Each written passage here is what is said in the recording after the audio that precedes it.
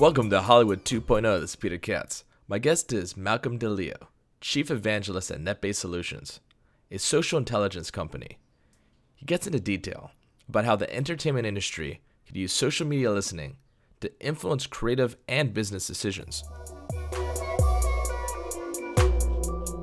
I have worked in innovation my entire career and was extremely enamored with the idea of using social media as the means to drive business. So the reason I joined NetBase and got involved in a lot of the work I'm doing is a chance to work on something new that people don't really understand quite yet or are still learning how to do, and the opportunity to work on new markets with new people.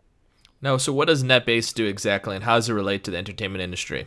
Sure. So NetBase is essentially kind of gives you the ability to understand the crowd, right? And the crowd is everybody talking publicly online. And we've developed technology algorithms that allow you to understand the emotions and behaviors very accurately from all that content. So it allows you to really drill into the very key areas that you may be interested in, whether it's a talent, a movie, a campaign.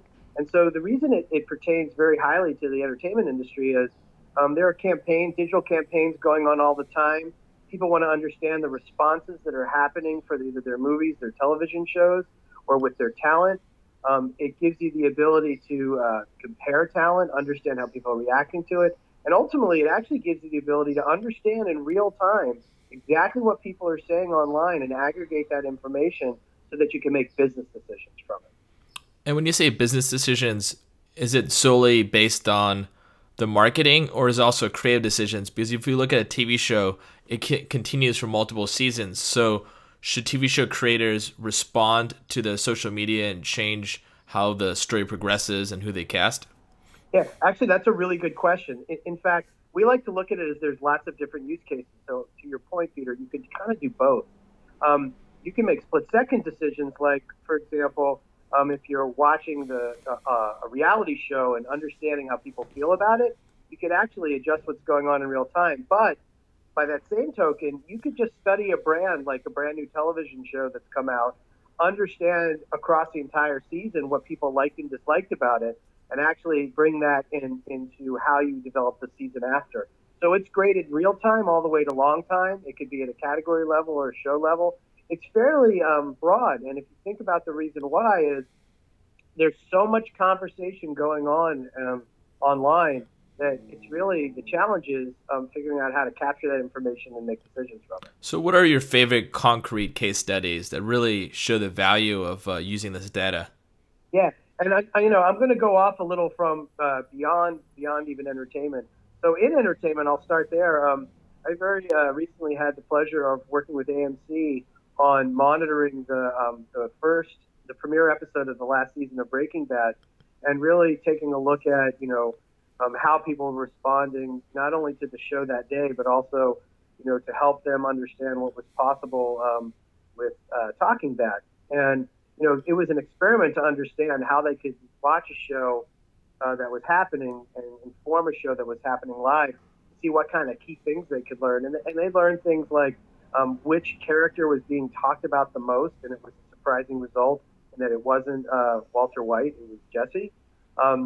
They were able to see key influencers who were talking about the show, and they said, when we do this format, maybe we can identify future celebrities that we could put on the show.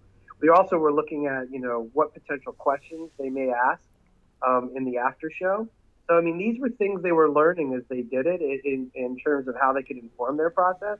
So that's one example. The second would be I do a lot of work with Taco Bell, and even though that's not an entertainment client, they're one of my favorite people that I work with because they've been so advanced in their how they use social media. And one of my favorite examples is that they have a command center that monitors their brand live all the time. And during their Steal a Base, Steal a Taco campaign, which is a campaign during the World Series where when someone steals a base, the whole country gets a free Doritos Locos Taco.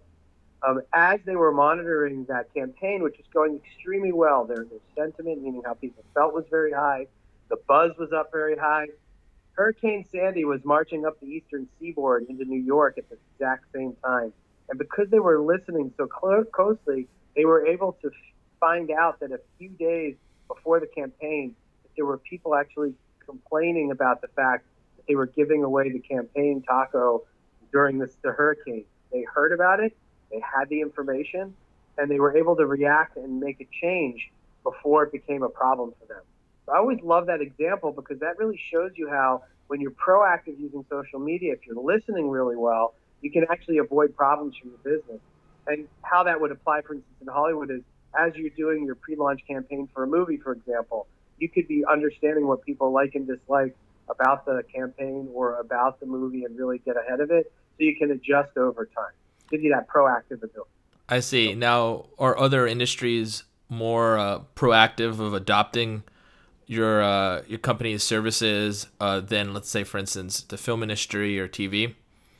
Well, I think it varies. I mean, I wouldn't say there's any one industry that's leading the charge. I still think as this market's developed, and I've been involved in it for close to 7 years, I think it's really the way I always like to say it. It's kind of a funny way of saying it is, people buy a tool like what we have, but they have to build a process. But lastly, when they have a tool and a process, they still need a culture willing to make changes. And so the reason you can't kind of peanut butter which industry is ahead of another, it's because culturally, people haven't really understood the power of using social media and listening to what people are saying before they market. And I like to say they don't pull before they figure out what to push. So, it's very spotty. I mean, there's companies that I work with like Coca-Cola and Taco Bell that I think are like way ahead of others. Working with AMC, I think AMC is really thinking about it in a very creative way. And I've just started working with Nickelodeon, who I think who has some really great abilities. And as we integrate listening into what they do, it's only going to get better. Now, what sets AMC apart? Because you focused on their how open they are to these new technology. What is kind of their philosophical difference than potentially other players in the industry? That's a really good question. I think that the people that are understanding how to utilize listening are doing a few things. Number one, they understand that social listening can help them get the why. So when a show does really well, they'll say, why did that happen? And using that why information and being able to get that kind of information quickly gives them the ability to, really take in and understand how they may make changes, number one.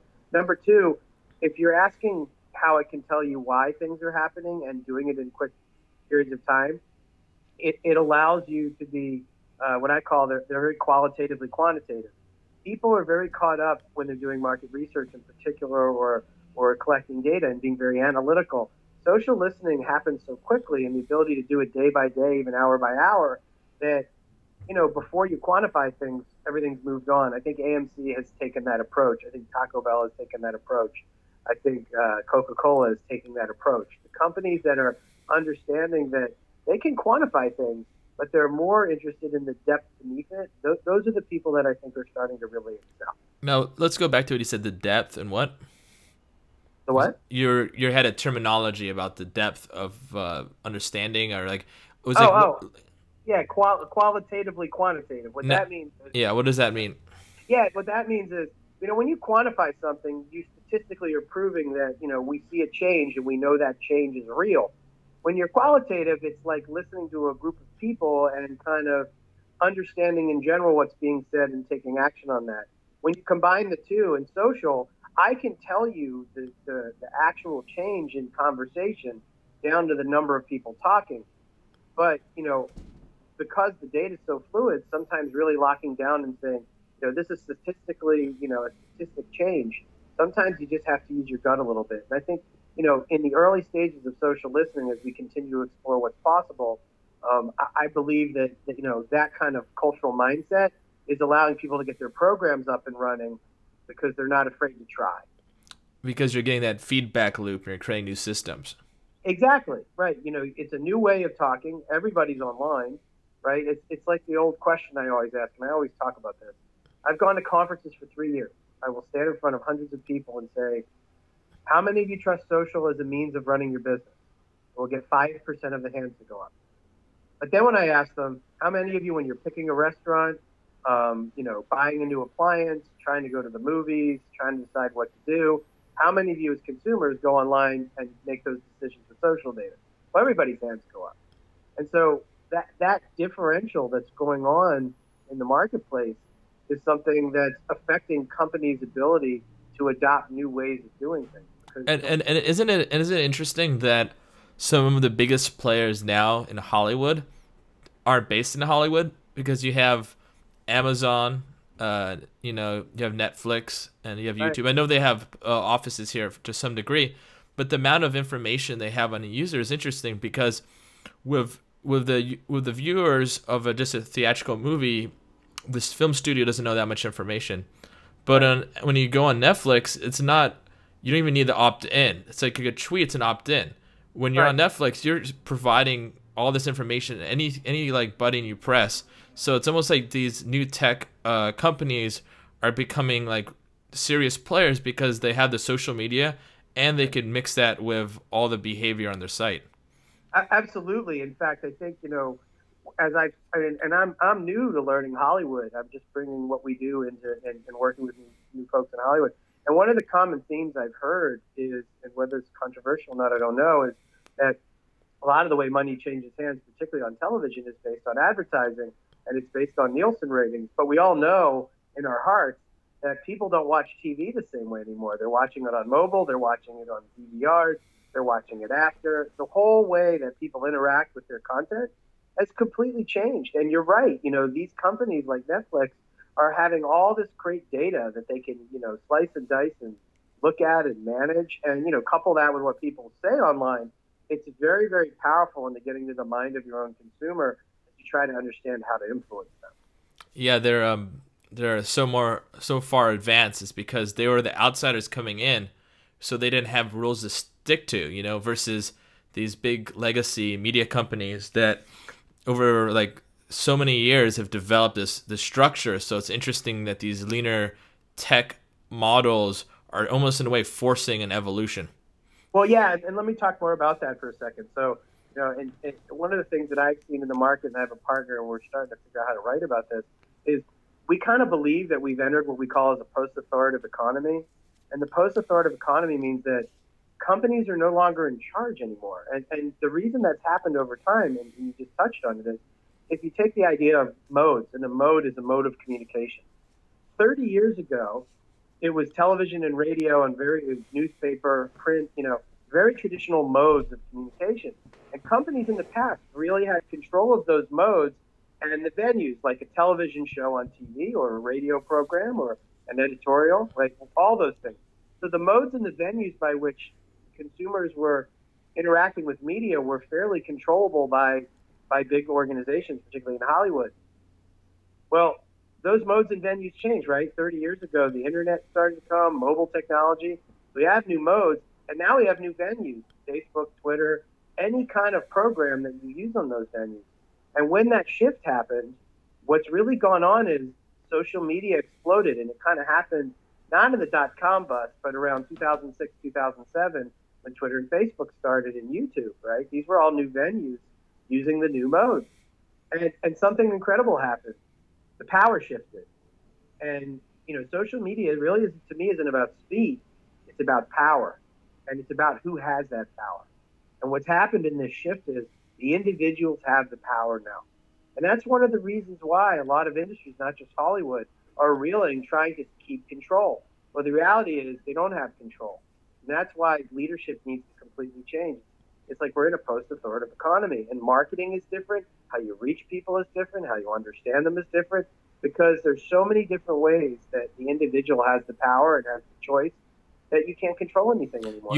You can't control anything anymore. I totally agree. Like when it comes to, let's say, a web series, or even my podcast costs nothing to produce, or any of these things. I mean, there are a lot of things. Even like you could put together $1 million film. I mean, find that money. It's possible, or web series. But when you want to do a show like Game of Thrones or film like Iron Man, then you need major organizations to get together, and they're always going to be the muscle, in my opinion, to build this. I mean, unless I'm proven wrong and there's a Kickstarter where someone doesn't even use a studio system and they raise $200 million. You never know, but at this point, I can't imagine that you can't have the scope of epic content without the big systems in place. Oh, no, it's not saying that those are going to completely go away. No. But you have to be more aware of, well, let's put it this way. My daughter now asks me, what did it get on Rotten Tomatoes, which is the aggregation of all the different reviews of the movie. And sometimes those reviews start before the movie comes out, and that influences my decision. So that's a venue that's affecting, even though they spend $200 million on Iron Man, and you're right, they have to do that. But there's a whole new way you have to interact with the consumer, because I have so many more ways to have control over what I do, or how I do it, and how I'm influenced in what I do. And so what I'm arguing is, that's true of any organization. And the point is, they have to embrace the outside and bring it in more. My example of how I use Rotten Tomatoes to select movies is a good one. It influences whether I go or not a lot. And that kind of idea of aggregating 150 movie reviews wasn't there 10 years ago. Oh yeah, there is a quicker communication. It's almost in a way that if a film sucks, okay, it's gonna sink faster. But if it's amazing, it's going to rise much faster too. So it's almost like the powers are amplified for the good or the bad. Correct. And what I say about post-authoritative is that companies need to be aware that what you just said is true, and that requires us to not think we can control the message out in the marketplace. It's being adaptive, because you can't. It's kind of like, it's a dish where you stuff the food into the duck. Yeah, I forgot. There's a name for it, but they basically stuff this stuff into, I think it's a duck. And I think that's a lot of what the media was. You open your mouth and they just stuff in your mouth. But now it's so fragmented that they have to be more personal and adaptive. Right. Exactly. Totally true. We may be a little off topic, but I mean, that's the reality in the market, and it's something that many organizations are contending with. And when you asked me before, who's really leading, I think the companies that are leading, that are putting the tools in place, building novel processes, and the leadership is creating a culture where it trusts the rest of the organization to do its job and doesn't try to, manage everything. So, for instance, I've come across very large companies that the CEO reads something on Yahoo and sends everybody into a tailspin. That kind of stuff can't happen anymore. They need to have trust in all their resources. I mean, when you say trust in all the resources, let's get back to social media. If you imagine that a world where advertising is becoming less and less important, TV, that world is now. It's not like, oh, things are doing well. Things are being disrupted as we speak, but there's enough money in that system for not to be fully disrupted. You see what I'm saying? They're holding tight because the CPMs online are lousy for like some of the most popular YouTube people, Right. So TV, everyone's holding on. They don't want it to go online. They want to make it work. And a lot of what makes it work is social media, is the ability to make it more of a live event. Because if they have you watch a show and see the commercials, and then you contribute to Twitter, which I think the Nielsen's are now starting to count as part of the equation for ratings, then there's value there. And because of that value, how should TV show creators develop their shows with that in mind? What kind of extensions to what they've created or what they write should be thought about in this new age where that is important to the success of a show continuing? Well, I think you've seen some of it. I mean, reality TV has kind of helped keep people watching TV, because who wants to see reality TV like Who Won Dancing with the Stars after it's already been on, right? So that's the first thing. I think the second thing is, you're starting to see these shows pop up where, they have integrated some sort of social commentary or, into it. Like there's the show, the Ross show that's on, I think it's on E, I forget which channel it's on. Or, Real Housewives, which has the, what happens live right after. I think they're really doing an effort of trying to make things more instantaneous in how they program, that, it's impossible that things aren't happening. I mean, I don't know if the technology and the processes have gotten all the way there. I mean, that's a process question. But, I mean, it seems that it's happening. Oh, I could definitely see it happening, and people are more into it. But you look at it and you go, why do people watch live sports? It's a community experience, and they don't know what's going to happen next. And right. And how do you add a layer of that social context to the sports? But I think with dramatic shows, like, I mean, imagine if, I don't know, the show The Wire was being released now when we have so much social media. I mean, it would be crazy. It was a popular show, but I think The Wire could have been even more of a popular show if somehow it was released today. So Right. I'm just thinking about, do you have ideas that you feel that somehow social media, like when you hear the term transmedia storytelling, is there a way to take the stories onto Twitter and make them more interactive with the audience? I'm just saying it could be far out and crazy, but do you have any things that you think could enhance that live viewing experience with many people who are doing appointment viewing? Well, yeah, I mean, I think you could easily play like quote. I don't know if you remember when I was a kid, they had what they called choose your own adventure novels, and choose your own adventure novels where when you read it, you would reach a page and it said, if you want to do this, go to page 7. If you want to do that, go to page 13. Well, there's no reason why within a show that the way the show progresses between commercials could easily be amplified by having people tweet which direction the show should go.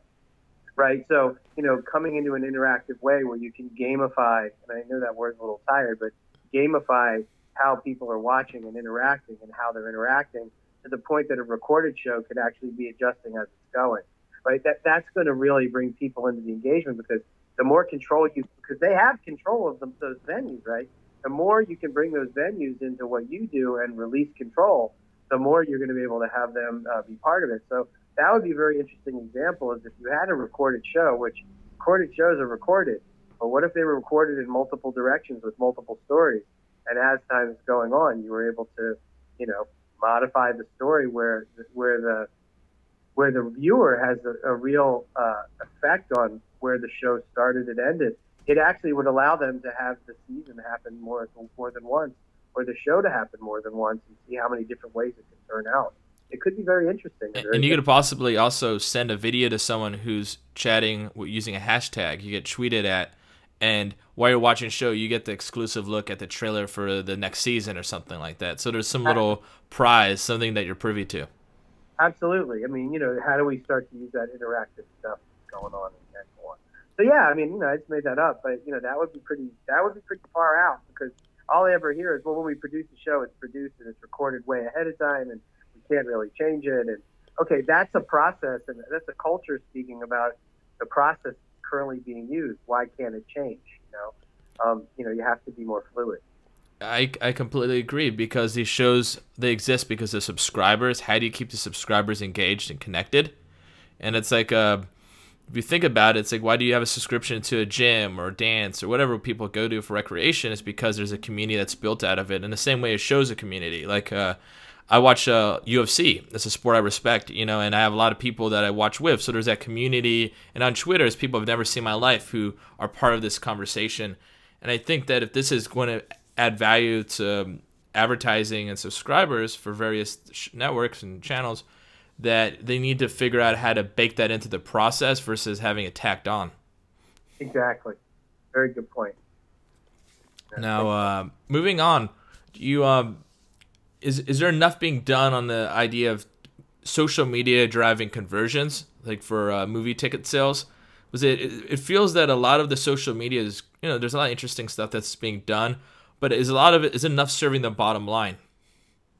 Well, I mean, I think that's a challenge. And again, I live on the social listening side, which is pulling data to understand what's going on. And, I think that, again, I say this a lot, and I'm not afraid to say it, is that I think the process is still being built on how to apply it to business.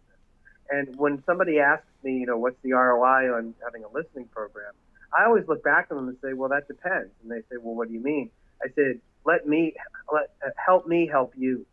And they said, well, what do you mean by that? I said, well, I have the ability to take this very powerful software, in our case, point it at all the data, and really cordon off any set of data you want to look at, and look at what the changes are and what those changes mean.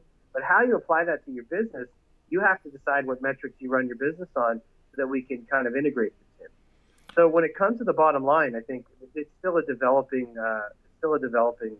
point. Well, this is what I mean. Okay, you have.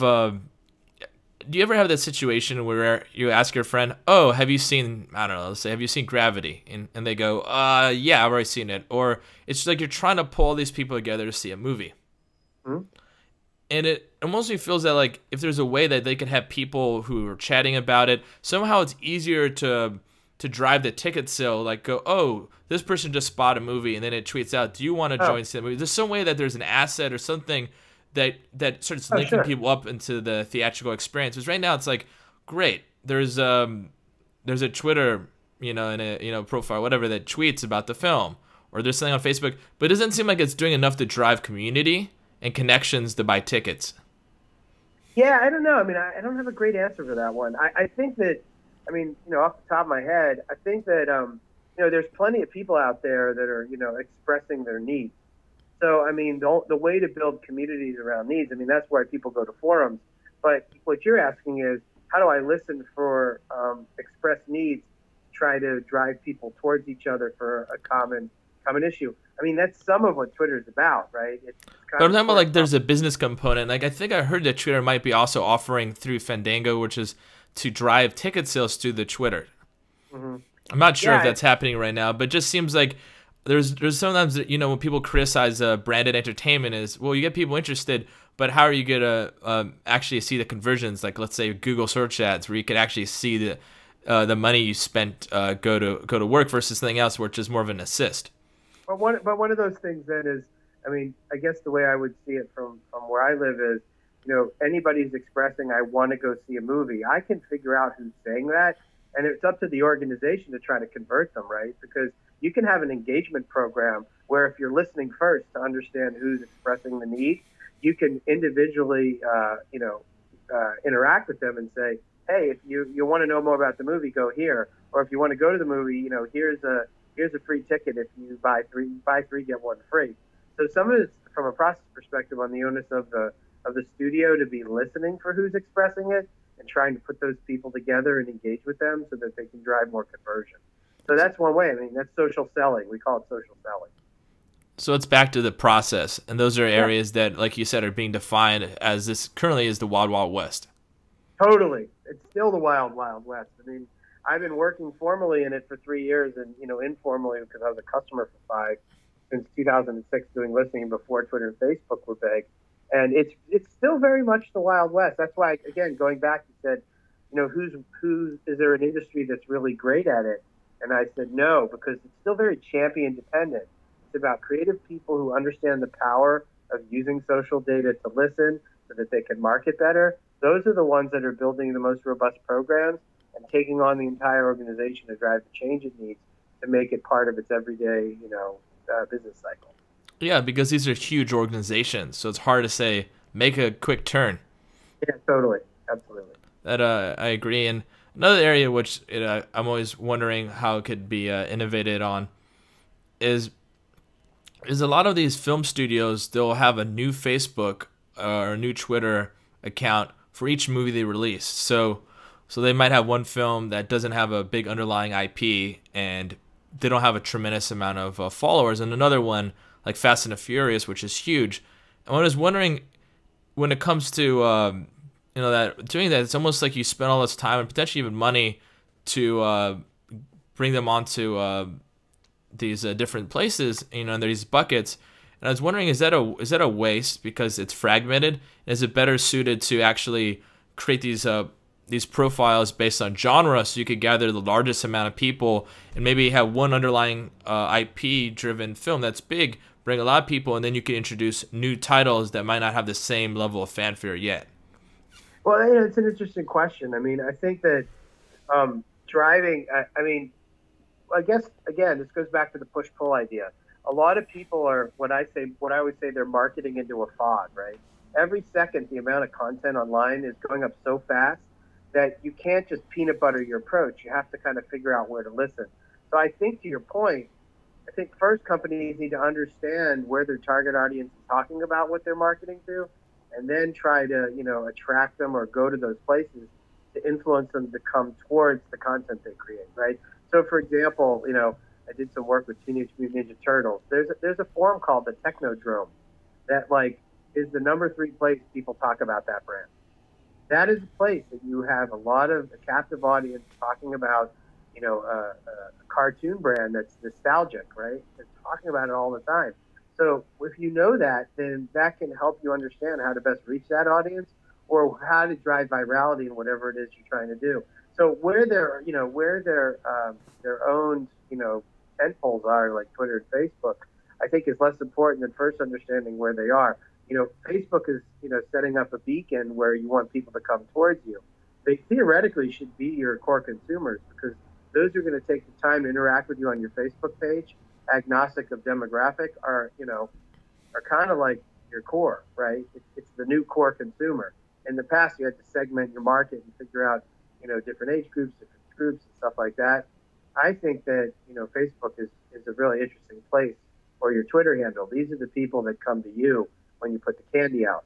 But as you try to figure out, in the wider web, how to attract those people, that's the right question. And that's a question I think some of the people I'm working with are trying to figure out. I see. And you mentioned that you're more concerned about the way people think versus who they are, their background, which it seems like the older way of doing it.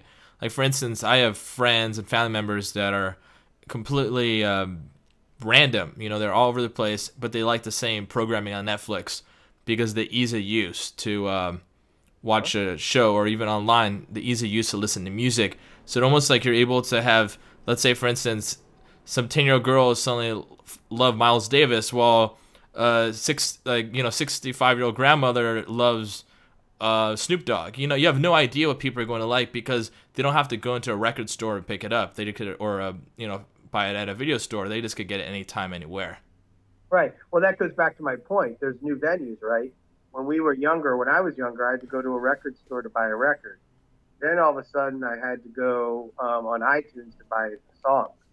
Now I pay for Pandora, and I can, buy 2 Bluetooth speakers and take the entire world of music with me wherever I want.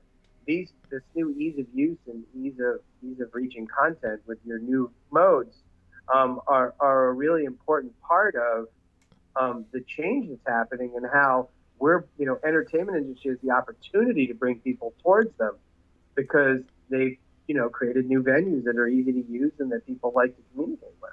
Yeah, like anyone could listen to country when they might have said, I don't like country, I like metal, or what. It's just there's more of a fluid identity online, which is interesting, and it's driven more by like interest than actually who they are, what they're about, and that's something that makes your service more valuable, because you can't put people in neat little boxes because you don't know who's going to be drawn to what content. Absolutely, and you actually bring up an example I always like. I have Pandora, and I have Spotify. Well, Spotify is my record collection. Pandora is where I go learn about music I like by creating radio stations of bands I enjoy to find bands that I didn't know, right? And that's an example of 2 different venues. So it's the same kind of thing when you're trying to understand what the crowd is saying about your brand. There's multiple venues. Like, I did some work for a company once that it was like a mega issue that they're facing, like a global issue that they wanted to understand. And I was able to dig in as that issue related to their brand, and actually looked on Facebook around the problem versus a particular forum. Like, the conversation tones were very dramatically different. And it was news to them because they said, oh my God, we're really worried about this. We're worried about it in relation to our brand. And you've just shown me that even though this is a problem, this is a place that we can go take our message, because they're not directing it at us. They're actually just directing it at themselves as consumers. This is a place we can learn. And that's the true message of why marketers in Hollywood need to be listening more carefully about the differences in how people talk, where they talk, why they like it, why they don't like it. Those insights can help drive their process to be much more effective and much more scalable in terms of how they're marketing, so that they don't waste dollars just pushing content out when they don't understand whether it's being reached, whether people like what they're setting out, or whatever. That's where listening is very important. Yeah, it's like being a boxer without a trainer. You have no one that says you should run faster, slower, nothing to eat, so you have no idea what you're doing and if it's working. Exactly. And that's a danger, and I think they do need trainers. And you brought up an interesting thing, as you said this is like your record collection, and it has kind of a nostalgic way it sounds. Like, oh, this is my record collection. It's an idea of like, these are the physical goods, and then how my identity is connected to that. And people's kind of identity is connected to a lot of physical goods, whether or not they're comics or even vinyl collectors. And I wonder, is the entertainment industry doing enough to create identity around the products that people buy? Or are they just simply letting people click like on Facebook and that's enough? Is there more to drive conversions by figuring out ways to give somebody a way, like what would the digital equivalent to vinyl be? Because right now everybody's had these huge mass storages of music on Grooveshark or Spotify. So the question is there a way to connect some type of digital image with identity that would be in a sense of what we do years ago when we had value of physical goods? I don't know. I mean, I think that what you're saying is that again, people are just marketing into the social sphere, and they're not taking the time to understand the nuance of that message. I mean, I keep kind of saying the same thing. My experience has showed me across multiple industries, working with agencies, working with Hollywood, working with CPG and the insurance industry. Everybody wants to know and understand what people are saying about them, and that's really the first step to kind of being more creative in how you can market. If you understand what people are saying and get that data from that's lying around out there, not only on you but your competition, um, you know, there's just a wealth of more information that you can get in much quicker periods of time to help you decide what to do. I mean, I don't know how else to say it. And if you think about identity, it's almost like there's a lot of people that are willing to fund Kickstarter because they want to be a donor to their favorite musician or filmmaker. So in a way that you can't steal fandom, you either have somebody as a fan base or not. They could put something out, a filmmaker, and someone could steal it, or a musician. But if it's actually through Kickstarters, the wall that protects it is the fact that it won't exist otherwise. So another way that I think that you have to listen is this transition to a crowdfunding model for financing versus the traditional model. Yeah, that makes sense. Sure. And how does your tool apply to, like, let's say, a Kickstarter and crowdfunding?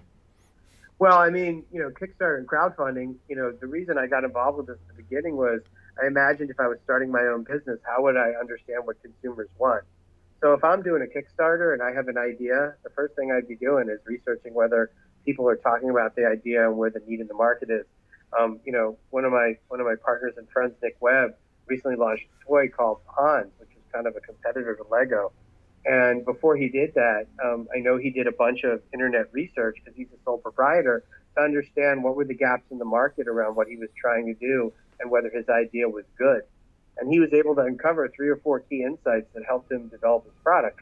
No different than a Kickstarter. I mean, a Kickstarter is, a place where you try to go get funding. But before you get funding, you have an idea.